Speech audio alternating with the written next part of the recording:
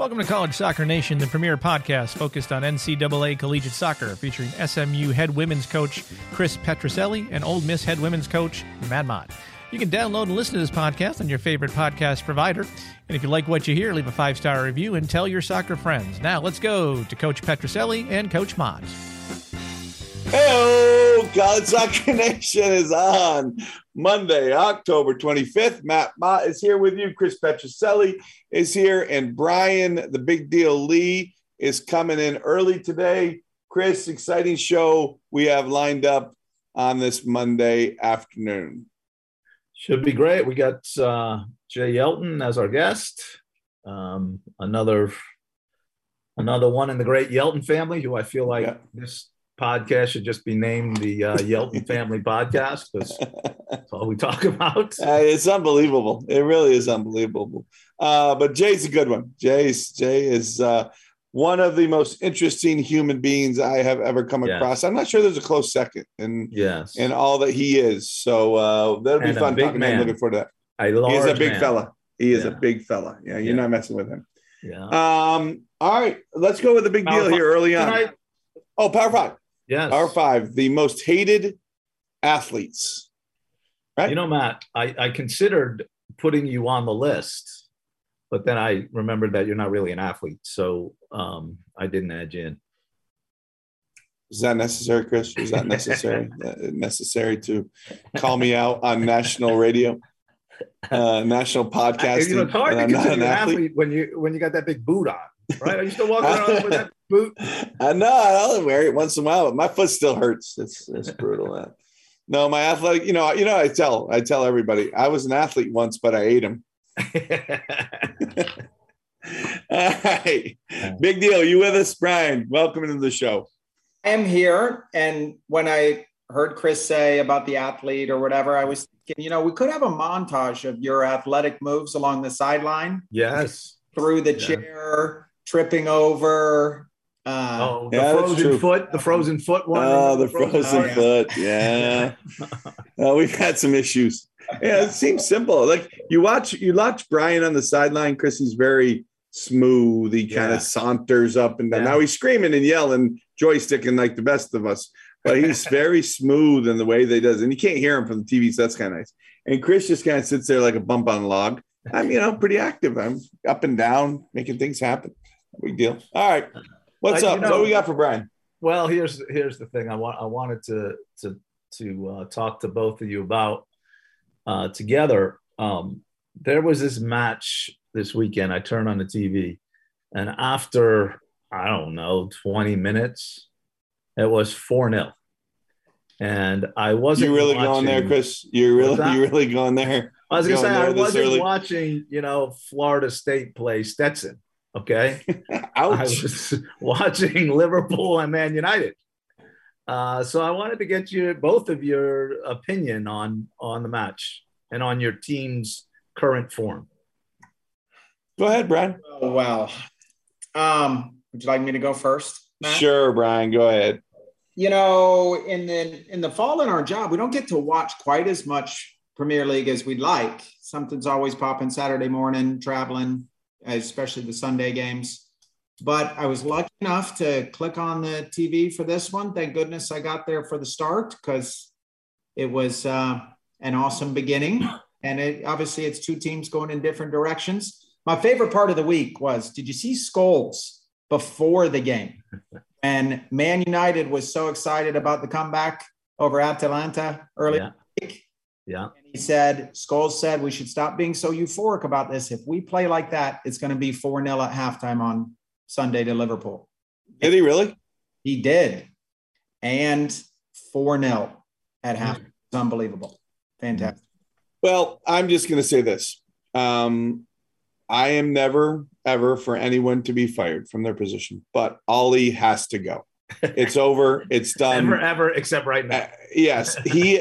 We have a top 10 in the world lineup, and we're playing horrifically. There's no life. There's no passion. Pogba is one of the best players in the world. He's on the bench. When he comes off the bench, he's so pissed off that he takes a red. They looked anemic in going forward. They had the back line was shambles. I'm part owner of the team, Brian. I have 10 shares of stock in Manchester United, and I will not stand for this any longer. Ollie needs to go. Right now.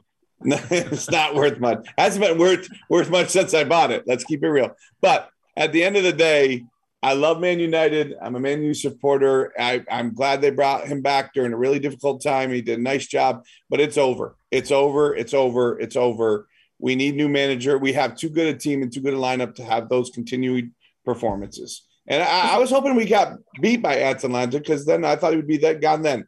But how is he still employed today? And I don't get it. It's time to go. There's too many good managers out there for him to continue on this way. I'm sorry. Well, their standards have changed a little, it would appear. No, not for the fans. They haven't. No. Not for part of the owners. They haven't. And you say they have a good team. Well, they have a good team on the bench. Pogba, Cavani, Sancho. Yeah. Don't come at me with Sancho. Sancho does nothing for me. You don't get totally overrated. You don't get good before he got there. He wasn't either. It's overrated. That's the manager's job. You got to Exactly. We need a new manager. That's right. All right, guys. All right, let's get on. It's College Soccer Nation, Chris. This has nothing to do with the EPL, so let's get focused in on important stuff. It's always fun when your teams lose. So of course, yeah. All right, here we go. I want to spend the segment here with Brian, and we'll call it On the Bubble. All right, this will be our sort of preview of NCAA tournament selection. Matt, just shut up, as you're not allowed to have an opinion on this stuff. Yeah. So that's why Matt will not partake in the conversation. And Brian and I will talk a little bit about teams that are in, teams that are on the bubble, teams that are out, all of that kind of stuff. Okay, you ready, Brian? Chris, I'm happy to give some data within the argument. If it's just data, it's data that everybody will have. It's nothing crazy who they beat. So I can do I'll be like a researcher during this segment. That'll try be and find some if you need some. If you don't need some, I'll just shut up. You could help with the published NCAA criteria. Right. In the argument as well. They do have a listed criteria set up. Yes. Yeah, they don't ever use it, but yes, they do have one. They just use the RPI. Yeah. But go ahead. Who we got? Whatever's convenient to make their argument work. Yes. All right. So I went and identified leagues that will be multi-bid leagues. I feel pretty comfortable or close to multi-bid leagues. So we'll go through those leagues. It's in alphabetical order. So we'll start with the American Athletic Conference. And congratulations, Brian. By the way, Chris, before we start, congratulations, Brian, on joining the American Athletic Conference. That's right. Very exciting. Very exciting. Rice Soccer is happy to be involved in the Power 7 of college soccer. That we're about to hear how well the AAC has done from Chris. Yep. Here we go. Yes. So I'm going to give you teams that I think are in and teams that are on the bubble. And sort of I'm defining in as no matter what happens between now and selection, they get in. So if they lose a couple of games or whatever, they still get in. Yep. Teams that are out would be the only chance they have to make it would be by winning their league tournament and getting the AQ. And the teams that are on the bubble are teams that could get in without winning their conference. So maybe they have to win another game or two or something like that along the way to get themselves in. Okay, just for a little definition here. So the in the American are SMU, USF, and UCF. The bubble teams are Houston and Memphis. Thoughts? I think those three are in for sure. Couldn't agree anymore. I think Memphis had a rough weekend and they're about as done as some good Tennessee barbecue without at least making the final of the AAC tournament at this point.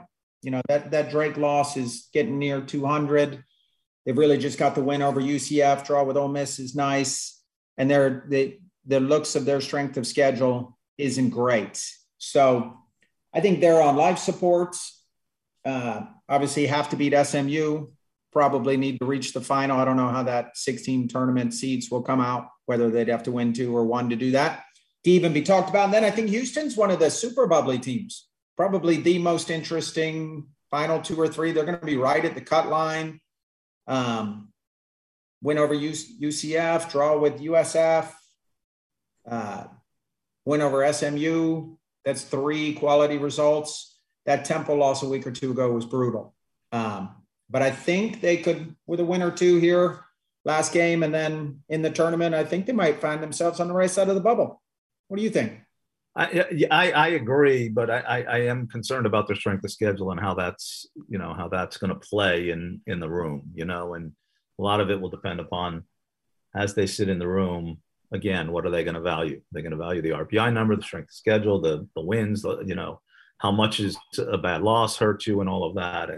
But I like the look of Houston. I do. I like the look of Houston for sure. I mean, certainly they gave us everything, we could handle. So I'm impressed with them for sure. Yeah, and I think the strength of schedule is going to be a theme going through. I mean, it's an easy way to do a tiebreaker is take a team with a significantly higher strength of schedule, as it should be, especially non-conference strength of schedule.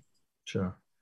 In the ACC, in Virginia, Florida State, Duke, Wake, North Carolina, Notre Dame, NC State, and Virginia Tech, and on the bubble, Clemson and Louisville. I agree with all that. I think it's simple enough for Louisville at 59, maybe in the RPI. They've got to beat Duke in the last game or they're out. And Clemson, despite the 3 really good wins, I don't really get their RPI only being 52 because they don't have a bad loss. But if they want to feel safe, they better beat BC in their last game. But if they beat, I think they're in.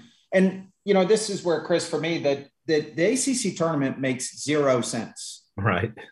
That league and do a small tournament is just killing these bubble teams.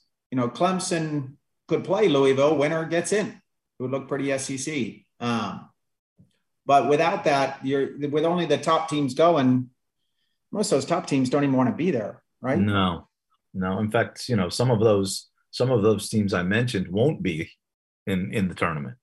I mean, at the moment, North Carolina's on the outside looking in of a 6-team tournament. Well, if it was, who is it? Is it Notre Dame playing? Who did they play in the last game? Where if they draw Notre Dame versus Wake, and if they draw, Carolina's out. Right. So, right. We had Germany 82. I love that game where there was like 1 shot on goal in the World Cup. So that's what they should do. But we'll see. Yeah. Okay, Big 12, TCU and Texas in on the bubble, Baylor and West Virginia. I mean, I think it's kind to West Virginia.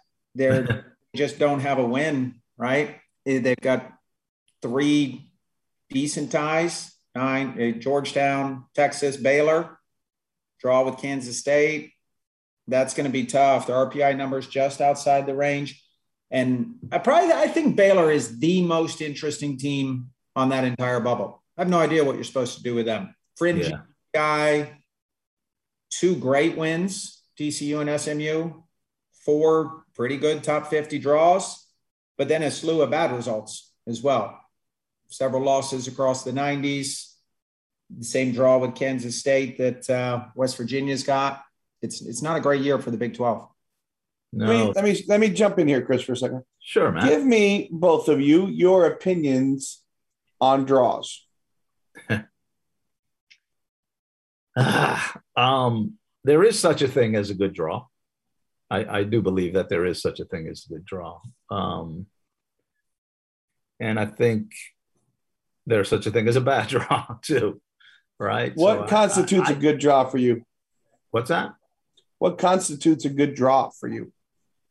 For me, I mean, again, I think we're talking about top 50. If it's a draw in the top 50, that's a good draw. If it's a draw with teams over 100, I think that's a bad draw. If it's somewhere between 50 and 100, it's a nothing. It's a nothing result. Anything different, Brad? Yeah, just a little. I think the good draw far outweighs the bad draw, if that makes sense. Getting a great, especially if it's like a top 25 draw. I know Georgetown's drawn 6 times, and we got tons of teams using that as one of their best results. But I think getting a draw over 110 minutes against a very good top quality team is really hard. And I don't think a draw against a packed-in defense in a one-sided game, you know, which is very often the case with the bad draws, should be seen as a big negative. Obviously, it's still a negative, but there's different weights to the draws for me. Okay. Thanks, guys. Appreciate it. All right. What do you think, Matt? Do you have an opinion on that? I think you nailed it. I think both of those are good. Chris nailed it. I don't know if you nailed it. All right, keep moving. Here we go. Let's see. Big East in Xavier, Georgetown, Bubble, Providence, Butler. Decent league. Providence's RPI is so high, they're probably on the safe side. You know, they've got the win over Brown and a draw with the aforementioned Georgetown, and their 6 draws. Couple bad draws for them. And then Butler's really only got the win over Providence, which, you know, they're a little bubbly as well. So I think Providence's case is much, much stronger. And by the looks of the numbers on this, we're going to need about 8 to 10 of these teams are going to get in. So I like Providence's chances. I don't like Butler's. Okay. Big Ten in Rutgers, Purdue, Michigan, Penn State. On the bubble, Ohio State, Michigan State, Indiana, and I added Wisconsin to that list as well. Yeah. For me, Ohio State's in. I think they should be in the in group. Great strength of schedule, 3 good wins. Indiana's out. Good progress for the program from Irwin, but I want to say their best win is maybe Iowa in there, and yeah, RPI is a little inflated without the wins. And then Wisconsin and Michigan State, I think, are real bubbly teams in their RPI and results. So I'd have Wisconsin a little ahead of Michigan State. And maybe in the end, if it happened today, they'd pip Michigan State for probably, I see 2 more Big Ten bids, Ohio State and one of these teams getting in. What do you think? Yeah, I agree on, first of all, on Indiana. I think after a little more discussion today, I agree with you on Ohio State. Michigan State and Wisconsin are close. They're close. And I think, again, a lot will depend on what happens in their tournament and moving on down, but they both have the opportunity to get in there, you know, at this point.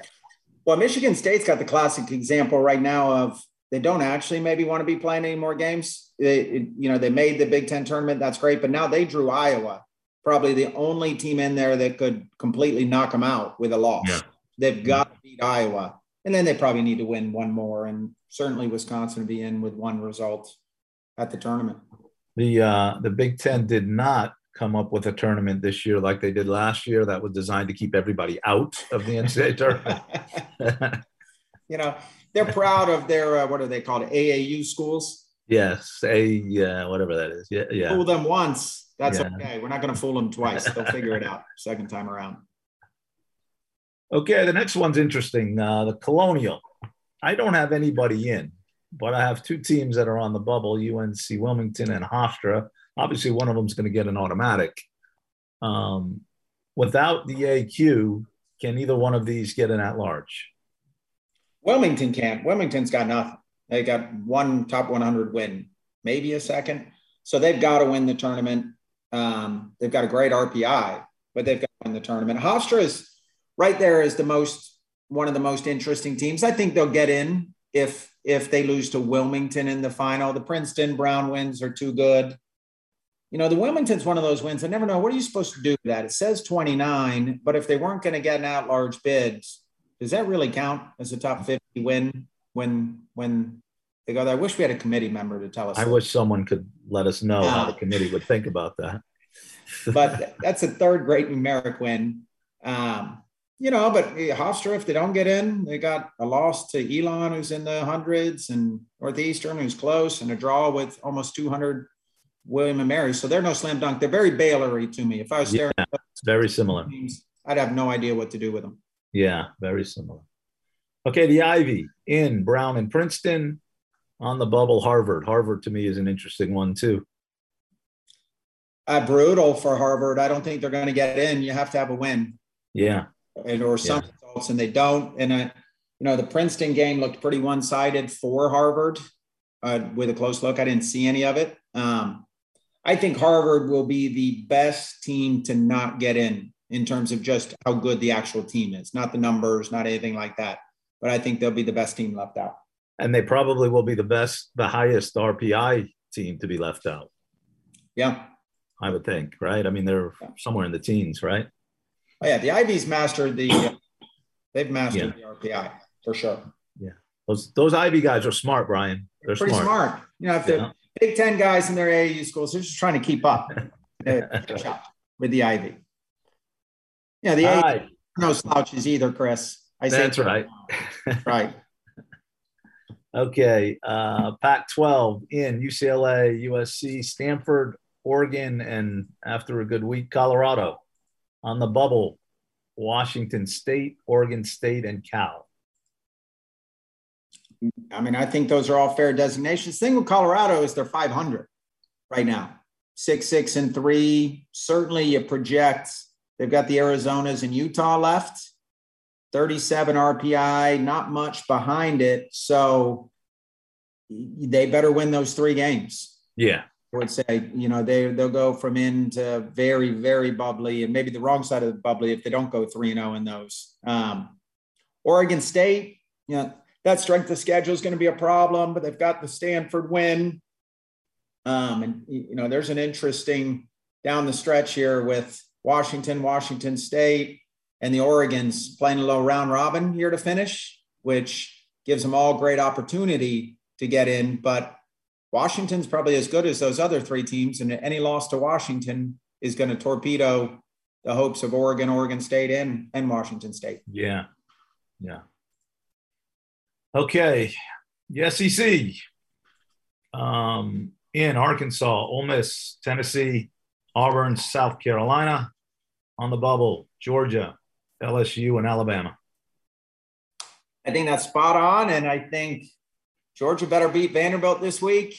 LSU better beat Arkansas, and Alabama better beat Auburn. Or next week we can do the bubble, those 3 before the conference tournament.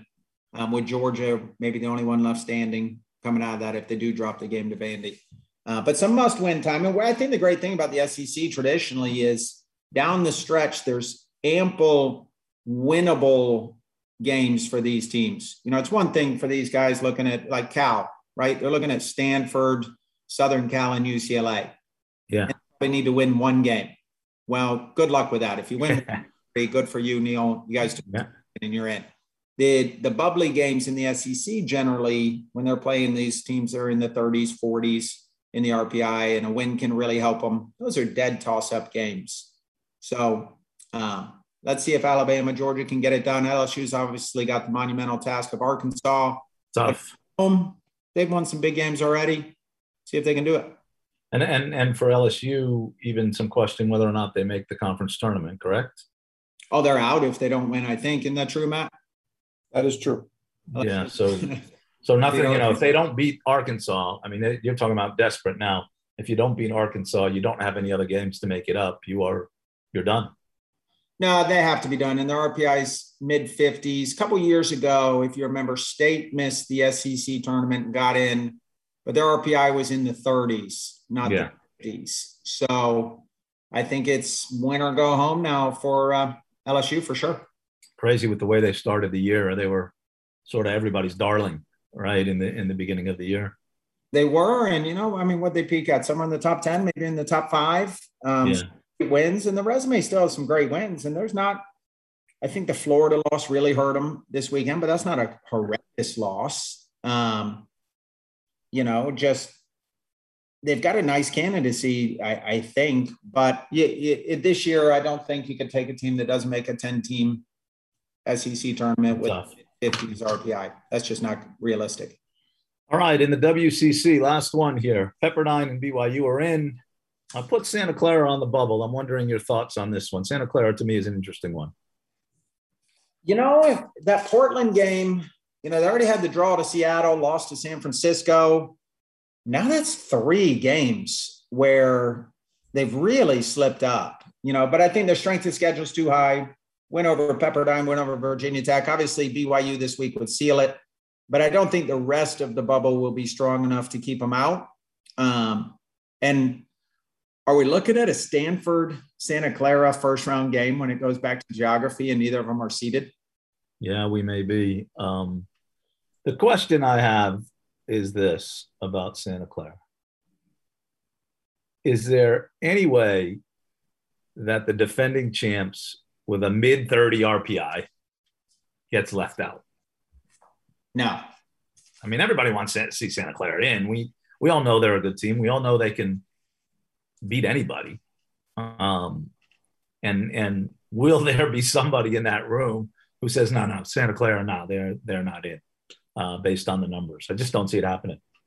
Well, to the other bubble teams we talked about, it's going to be really hard to talk, hopefully really hard to talk a group into Santa Clara not making it at the expense of the 7th Big Ten team or the 7th SEC team. That's a hard argument. Or, to be honest, where we're moving with Houston and Memphis in the keep it real department, that's a totally different level team than all that, most of these bubble teams we're talking about. Dude, they're better than a lot of the teams that we've said are in.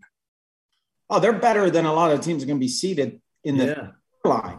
Yeah. I don't want to turn this into a Virginia style love fest of a team, but that is pity of it. Yeah, excellent. I'd love to see them in. I'd love to see them in Stanford play in the first round. I like those games. People complain. Yeah, that'd be fun. But I think it's fun as well. All right. That's what I got, Matt. What you think? Oh, it was wonderful. Wonderful, guys. Nice job. Nice job. Nice job. Darren was asleep in his chair. We're just trying to make your life easier, Matt. Oh, yeah. Hey. Listen, and then you can. I would have had to listen. I would have had to listen. My friend Chris said. Yeah, that's what I'm going to use. I've done a lot of research, but Brian Lee says you should definitely. All Soccer Nation believes. Yes. Nice job, Brian, as always. All right, we're moving on, Chris, from the bubble talk. All right. Thanks, Brian. No, we got more. We got Team of the Week. Oh, that's right. Team of the Sorry. Week. You're still with us. You're still with us, Brian. Okay. Team of the Week. I'm going first. I'm going first. No, I'm just kidding. I'm going first. Houston Cougars, my Team of the Week. Right? Wins over Cincinnati and Memphis. Huge wins. Puts them right in the tournament. Jumps their RPI way up. Congratulations to Diego and the Houston Cougars, my Team of the Week. Big two-game win weekend. Okay. Brian? Are we doing team and then upset of the week? Is that what we're correct? Yeah. All right.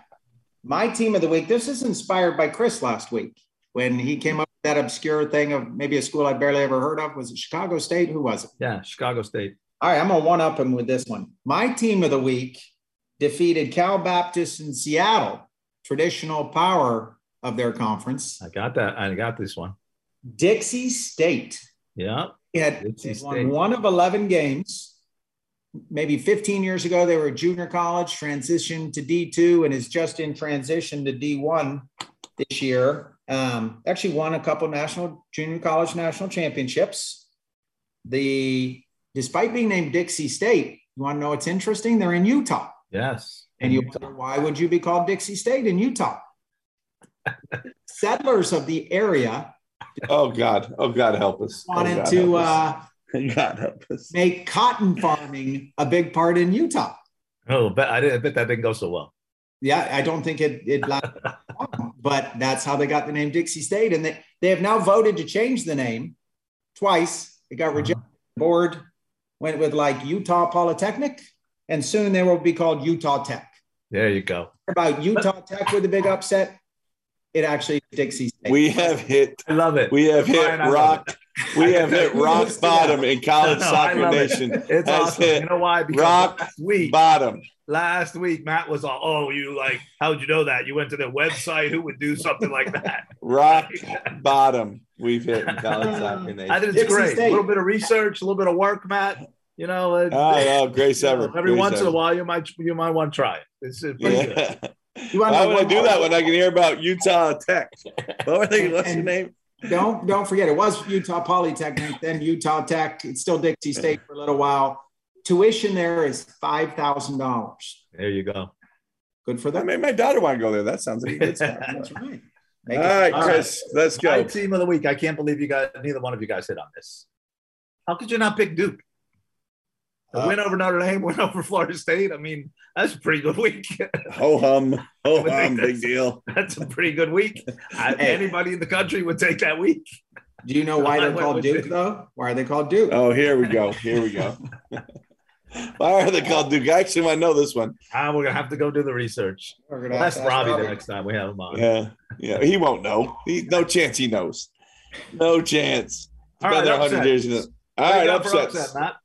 I'm going with LSU losing to Florida 4-0 in a must-win game for both teams, and Florida comes out and puts 4 on Brian's sleeper team. Unbelievable that's where the way that game went. After LSU had the huge upset with 4-0 South Carolina. Yeah.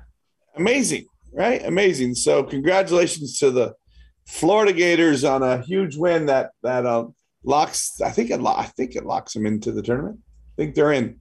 So crazy game. And if you watch the game, I thought LSU was all over them early in the game, and then somehow 4 goals later, Gators win. There you go. Pro game. I'll go with Portland 2, Santa Clara 0. Yeah. Good one. Yeah. You know, good one. Partying like it's what year? 2005, maybe? 2003. When's the last 3. time that Wasn't it 3? 1999. Yeah. Okay. I'm going to go with Hawaii. Last week, we talked about Hawaii at 0-9-3 as one of the teams without a win. They're 0-9-3 going into the week. They beat UC Davis 2-1 and Cal Bakersfield 4-0. So 2 wins for time winless Hawaii. So I'm going with Hawaii. You know what game I'd like to see? Dixie State versus Hawaii.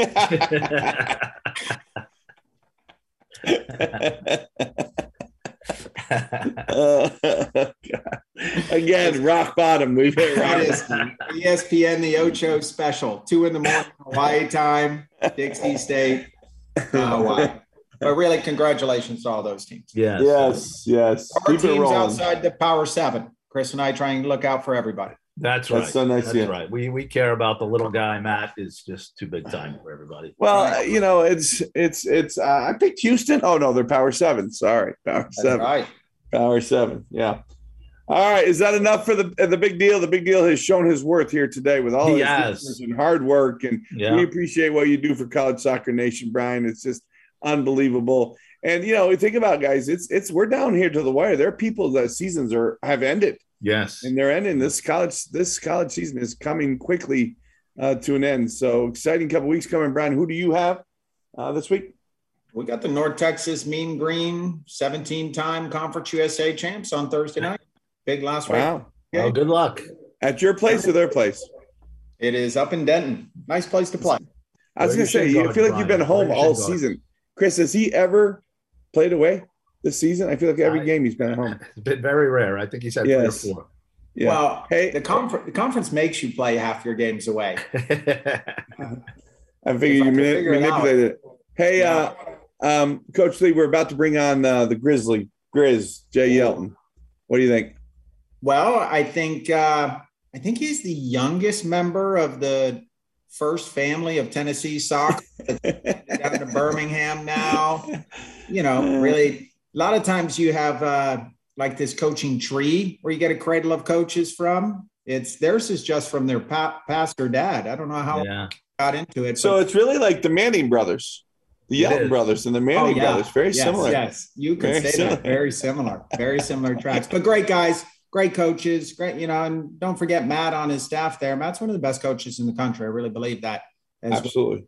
God's done great and Jay's on his way. It's a really cool story with the family, so I can't wait to hear it. All right, we're going to get to it. Brian. Thanks, Brian. Yeah, fellas. All right, Chris, this is a fun one. I've been looking forward to this. We've been efforting to get him on the show, and we finally were able to do it. I like to call him the most interesting man in the world. Certainly, he's the most interesting soccer coach in college women's soccer without question. Please welcome to the show, Jay Yelton from East Tennessee State University. Jay, how we doing tonight, bud?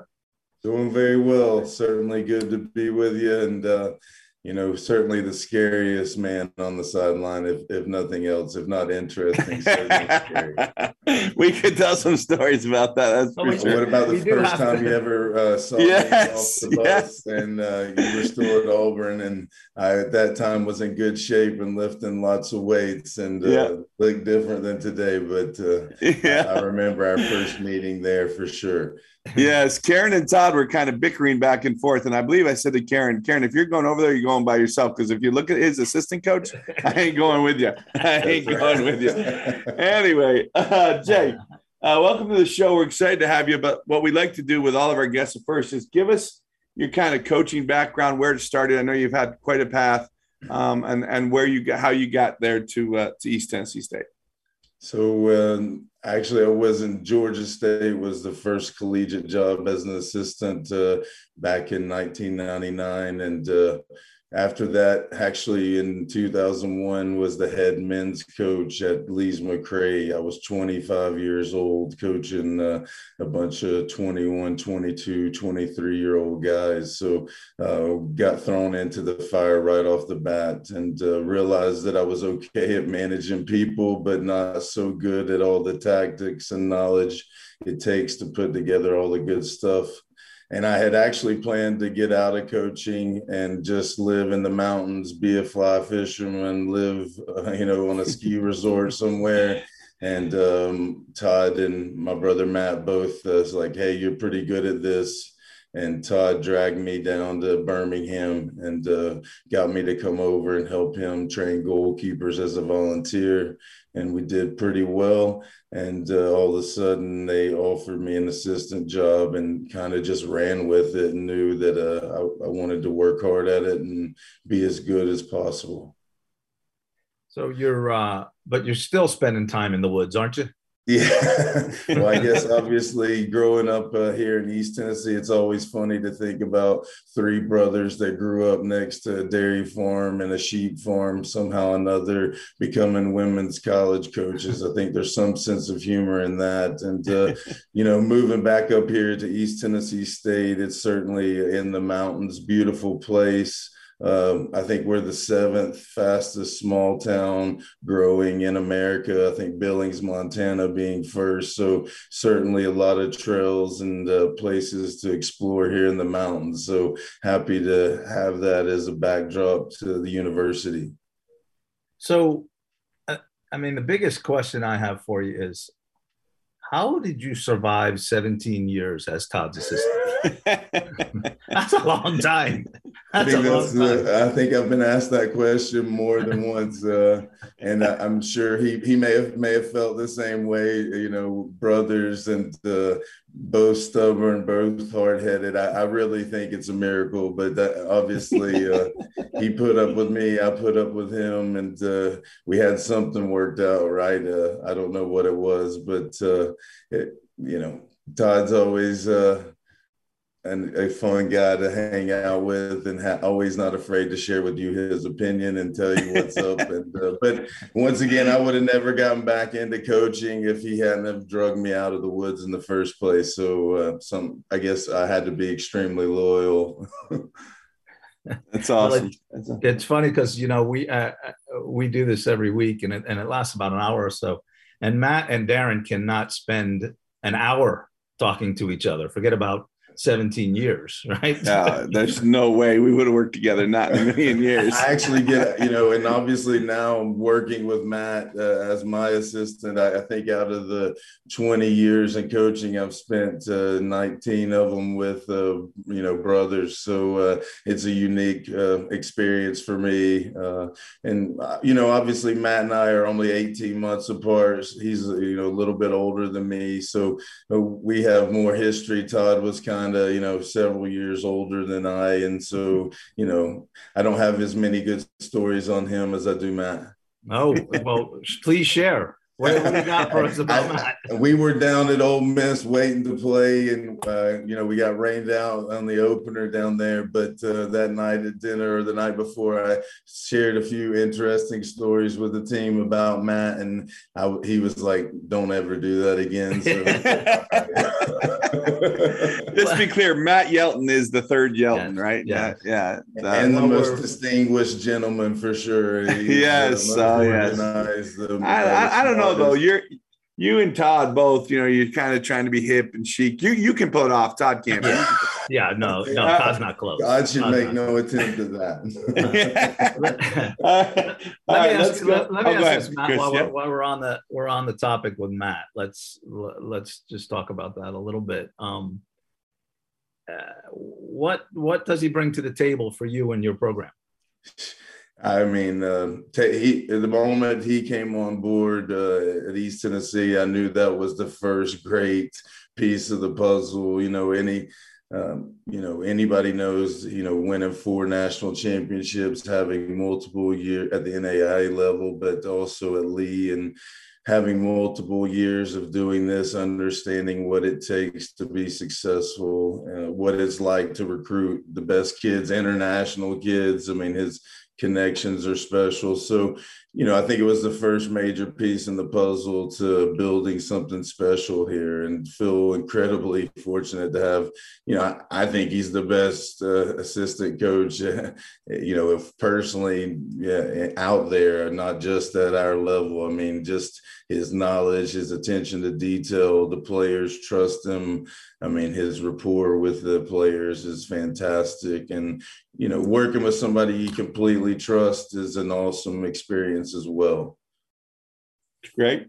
Awesome. All right. I got my next question shooting at you here, Jay. At ETSU, are you trying to build the program the same way you guys did it at Samford as you took over Samford? It was struggling early, and you guys built it into obviously a powerhouse there in your league. Or what are the differences, or what are you trying to do differently?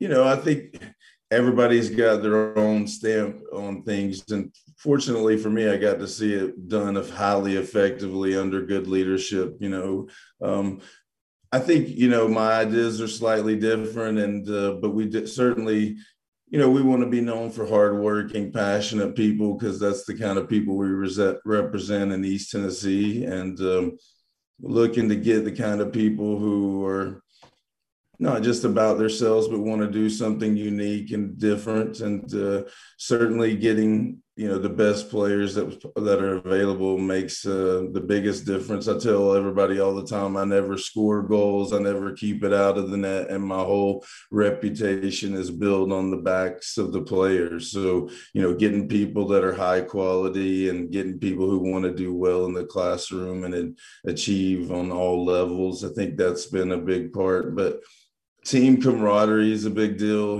I like to cook for the girls. I like to, make sure nutritionally they get all the things they need, and be in and around them to get to know them better, their strengths and weaknesses, and, try to come up with an individual plan as well as a group plan. And I ask the girls just to measure themselves right now against themselves. I know that's strange when it's all about, beating other teams, but we're still at the level that the most important thing is, do we get better today? And at the end of this game, are we better than when we started? So, a lot of not getting too big right now, and just doing simple really well, and focusing on the details. And I think that's the most important thing, and what we're really, trying to do. What's it like being in the same league with Todd? I mean, like I say, when we play Samford, it's always a unique feeling to, have spent as much time and have as much care as I did for that program. But, nobody in the league wants to beat them more than I. And, that's the tricky thing is, you have these mixed emotions going into games. It's strange when the game's over and the other team gives you a hug and tells you they miss you. And I will say that, you don't get that in most weeks out there. So, but certainly love to test them and love the chance to try to chase them down and try to make our mark on the league. But furthermore, looking over there and your brother on the other side of it, there's all kinds of emotions that go into that day. And I don't hide it from my team. I'm just honest with them that, hey, this is an emotional day, but I want us to be the team that takes them down. Sure. Absolutely. Sure.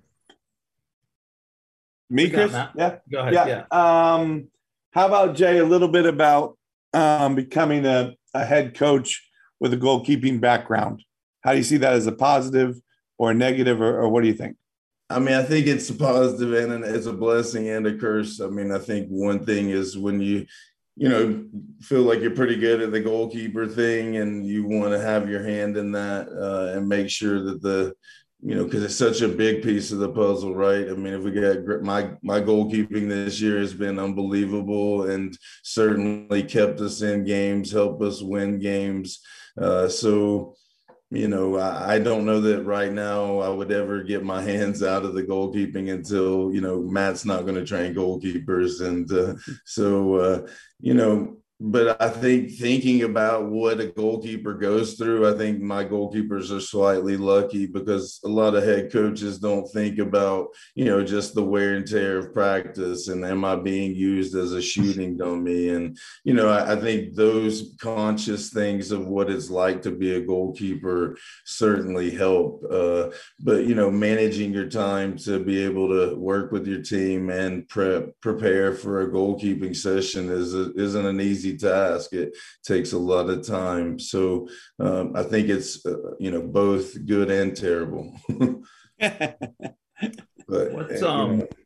how about the transition for you from assistant coach to head coach? We've heard a lot of people talk about it and a lot of people have kind of, different views on it and that kind of thing. I just wonder how it was for you after being an assistant for so many years and then jumping into a new chair, the big chair. It's certainly, I think like we all know more than anything is the pressure that comes with the chair, right? And the desire to prove yourself and show others that you got what it takes, even as an assistant, that now it's your turn and you prove yourself. I think the pressure that comes with that is something you have to learn to cope with. I love the X's and O's of coaching.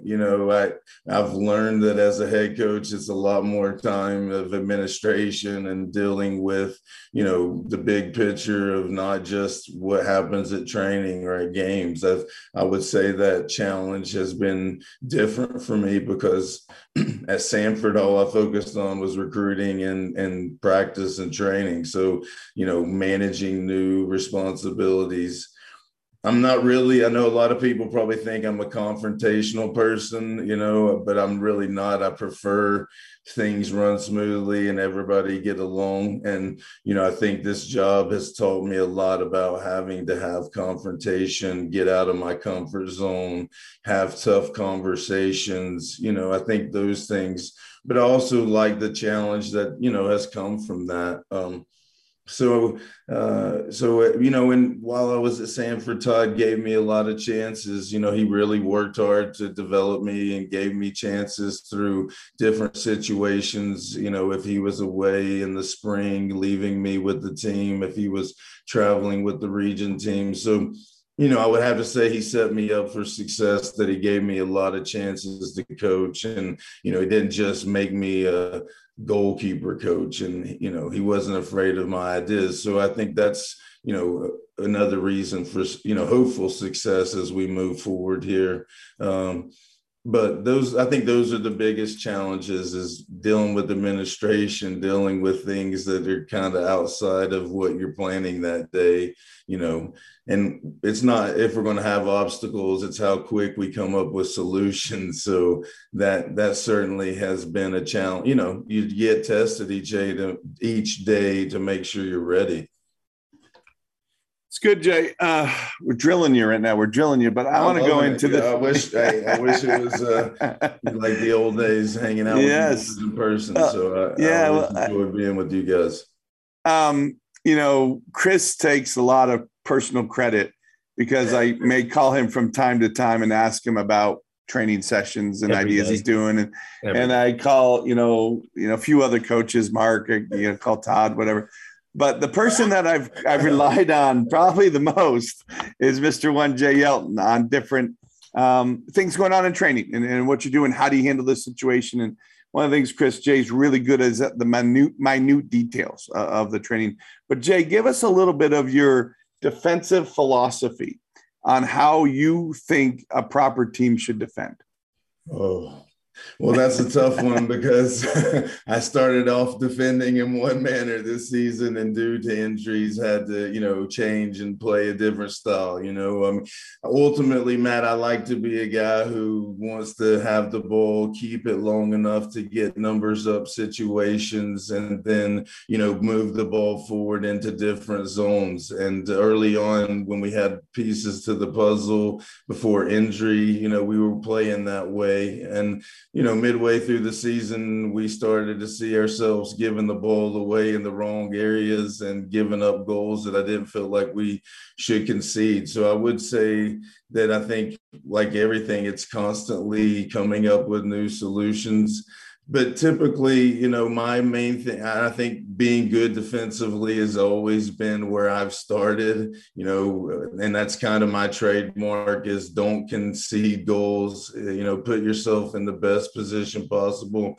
But I do spend a lot of time on individual defending and, giving the girls, 4 principles, like things that they can measure and ask themselves, am I following the rules? And when things break down in training, being able to get them to think through those moments. So, I think I'm an educator at heart and I spend a lot of time with the players, in team setting and in small settings of watching film, showing them ideas of other teams, how they're doing it. And, I just want the girls to become soccer fans and not just, show up for training. I'd really like for them to understand what we're really wanting them to do. So, but I would say, just being simple, working as a unit and being willing to put in the hard work it takes to be good at defending because, it doesn't take, top level talent. I mean, it helps obviously, but if you have the right mentality, the right personality with enough athleticism, you can be an effective defender. And, that's kind of the way I approach that. Did that answer the question? Yes, good. Yeah, for sure. I understand that the Yelton brothers are big Liverpool fans. You don't have to go there today, Chris. Yeah, no. How do you feel about the match this weekend? It's unbelievable. He's unbelievable. I wouldn't do that to you, Matt. I appreciate that, Jay. I do. You certainly will, but it's just a soccer opinion. I can't say anything to Chris since you're a point ahead of us over there with Chelsea. So, but obviously Matt had his fair share of things to say to me when United were on top. And I remember what some of those conversations felt like. So that was a long time ago. I think it was a long time ago. You're not kidding. I can't believe you remember them. I hardly remember them. This is genius there. Yeah. All right, I got a good one for you, Jay. Chris, I'll tell you how that all started. Back in East Tennessee, the only game that ever came on was the FA Cup final. That was the only game growing up, and Liverpool was there all the time, right? And they had the green candy jerseys and what wasn't there, not to like about that. And that's really how it started for us to become, Liverpool fans. And, that's kind of the way it all started. But we have been tried and true to Liverpool since, boyhood days. Right. See, that's the difference between the three Yelton brothers, and 3 Mott brothers. So 2 of the Mott brothers are huge Cowboy fans, and I hate the Cowboys worse than anything. I'm a Redskin fan. So our Washington football team. Sorry. I was about to say. Yeah. All right, Jay, I got a really important question for you here. This is a brain teaser. Where are you more happy? On a piece of heavy equipment or at the sawmill? Well, I think equally give me a good sense of adventure and fun. But I do own 51 acres of land and, spent the pandemic time. I got the job at ETSU 60 days before the pandemic, and then the school closed down for, 6 or 7 months. Recruiting closes down. So I buy a piece of land, jump on a dozer and excavator, and build a half-a-mile road into my property. So with plenty of adventure, we could have a whole show on the highs and lows of that. Some people call him the Grizz, Chris. You wonder why the Grizz, grizzly bear. Looks like it, acts like it. The only coach in the country, soccer coach of any kind, only soccer coach of any kind in the country who's built his own road. In any country, Chris, any country, not just this country, any country. Don't jumps forget, out a bulldozer. I'll give you one other good story. When I was at Sanford, I built my own house, and while we won multiple championships, so I was working to all hours of the night. And this one lady at Sanford came by the athletic office and said, "I saw you outside at 2 a.m. working on your house." He's like, "I don't think that's safe." So I've never been afraid of manual labor, and I enjoy it. Yeah, it takes a different type. You got me. You always used to recommend books for me, and it was always like some kind of survivalist who came through unbelievable adversity, and I would read it and be so inspired, and also be like, yeah, I could never do that. Like, what do you got? You got any new ones for me? Anything for me to read? To be honest, these days, Chris, unfortunately, if I don't get it on Audible, I don't even, have the time. I do miss those stories of survival. I think those were all the first books that we shared with each other were survival stories. I've always been up for those kinds of things, and I love those kinds of things. And this year I used the story of Shackleton with my upperclassman, a guy trying to get to the South Pole in the 1900s. And, I'm sure the girls were like, "What the hell, or what is this?" What can we learn from this? But by the time it was over, the seniors were like, "I think every kid should read this that comes through the program." So, kind of along those same lines. Makes sense. That makes sense. No, I had my Jay years ago gave it to me. I read Shackleton. I had my captains read Shackleton. It's awesome. The best book maybe I've ever read in my life, Chris, and I haven't read it many, right? I'm not a big reader like you are, like Jay is, but Jay gave me The Naked Mountain. That was one of the first book. That was the first. Yeah, very good. Fantastic. Very good. Mesner, Reinhold Mesner. He's a great story of survival. Yeah. I remember being at Texas, and I was sitting under a tent at preseason, right? It's 1,000 degrees in Texas. I'm reading that book. It's about mountain climbing. I'm getting cold. Right, I'm getting cold reading the book. How well written it was. Yeah, it's awesome. That's where I first got to know you guys. And I had great times out there, and you bringing me out there in the summers. I won't forget that, and very thankful for what both of you have done for me with my coaching career, and that was great memories, and talking books and enjoying those times with you. I still remember them well. Well, that's really nice, Jay. We know who to call.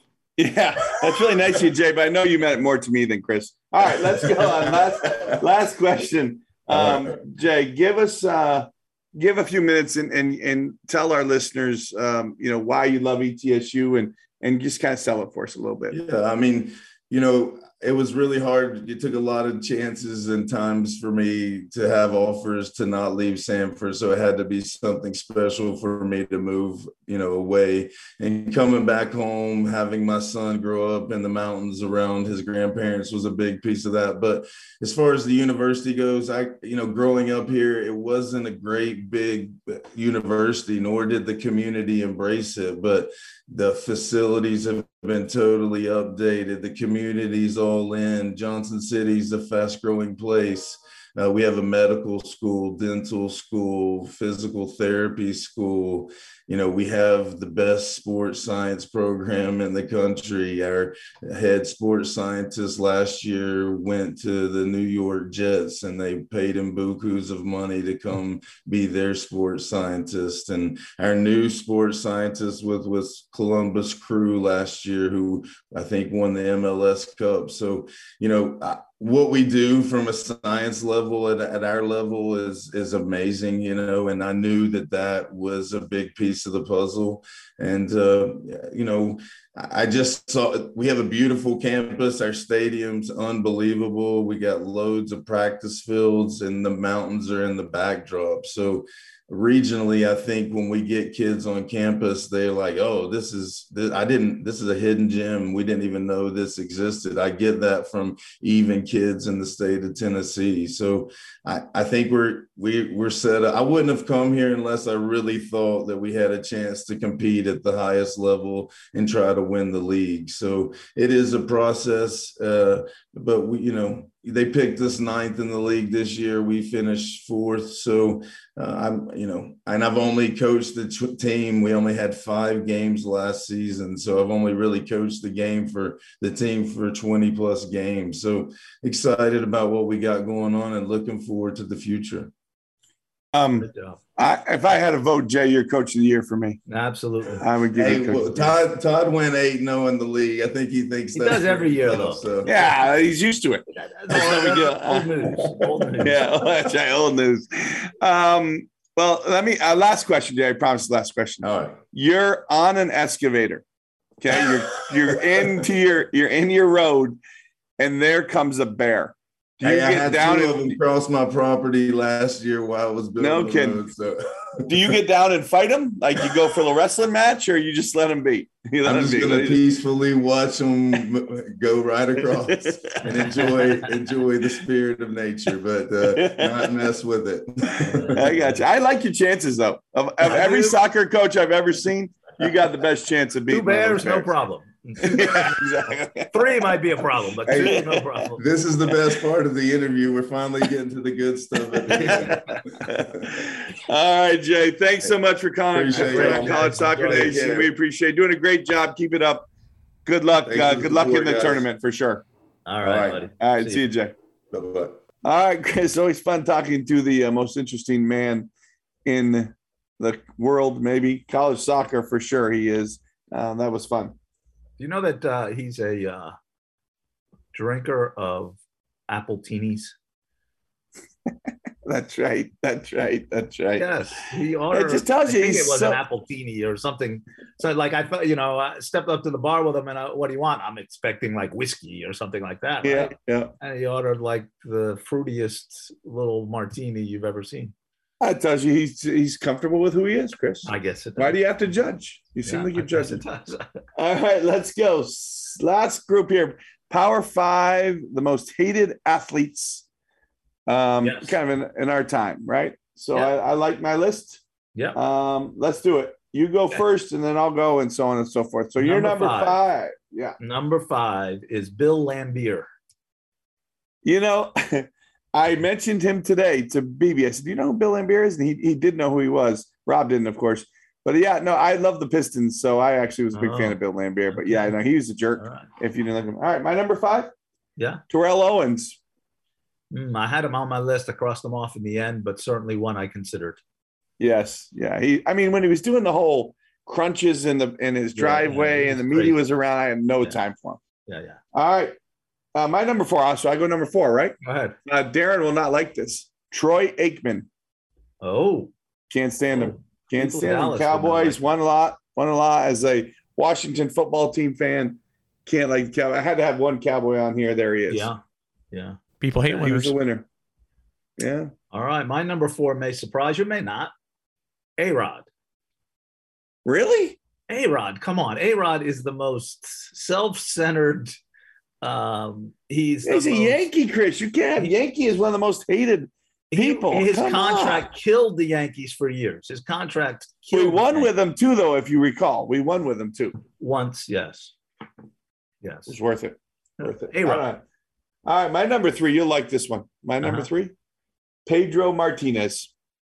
Yeah, I had Red him on my Sox. list too. I had him on Crossed my list, him but up I too? couldn't have too many Red Sox on my list, so I had to take him off. Yeah, Pedro Martinez. I got no time. He went after our Don Zimmer, Zimmer. I mean, he's just I had no time for him. Who's your daddy? Remember that whole thing? Yeah. That was great. Yeah, it was quite. That rivalry was hot back then. Yes, it was hot when he was playing. So it was. All right, my number 3 is Des Bryant. He had to have a guy. I mean, he never won anything. Okay, that's a difference between him and Troy Aikman. Troy Aikman won. This guy didn't win anything. Yeah, that's probably a better Cowboy. He couldn't shut up. He couldn't. Yes, God, I couldn't say. You're right. I retract Troy Aikman, Darren, and I add Des Bryant. That's how we're doing the Power 5 now. No argument on that one. Oh, wow. Okay. All right. Your turn, my turn. I guess I'll go. My number 2 is Michael Vick. I cannot get over Michael Vick and what he did. It just no human should do that. You're right. I don't disagree. My number 2, not quite as dramatic, is Barry Bonds. No human should do that either. Shouldn't cheat the game. Take steroids, Chris. It's not right. Well, Matt, honestly, when he was taking steroids, they were legal, and they weren't illegal in baseball at the time. Yeah, but his head grew way too big, like his actual head. I got no time for him. For me, he was kind of fun to watch. He's a hell of a player, but he cheated. If you don't like A-Rod, you can't like Barry Bonds. Same thing. All right. I wonder if we have the same number 1. No, we don't. I don't think we do because I have my Red Sox that I've not put on yet. My number 1 is Curt Schilling.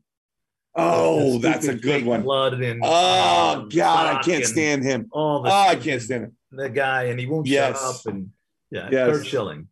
Oh, mine's very similar to that, but that is a really, really, really good one. I cannot stand him. Oh, I hate him. It's not LeBron, Darren. My number 1 is Conor McGregor. This guy, right? Yeah. He didn't win anything. And he just, talk about tell Matt to shut up. Tell Conor to shut up. Yeah, he is annoying as crap. I'm like, why do they get this guy? Yes. Right. And he made so much money for being very mediocre.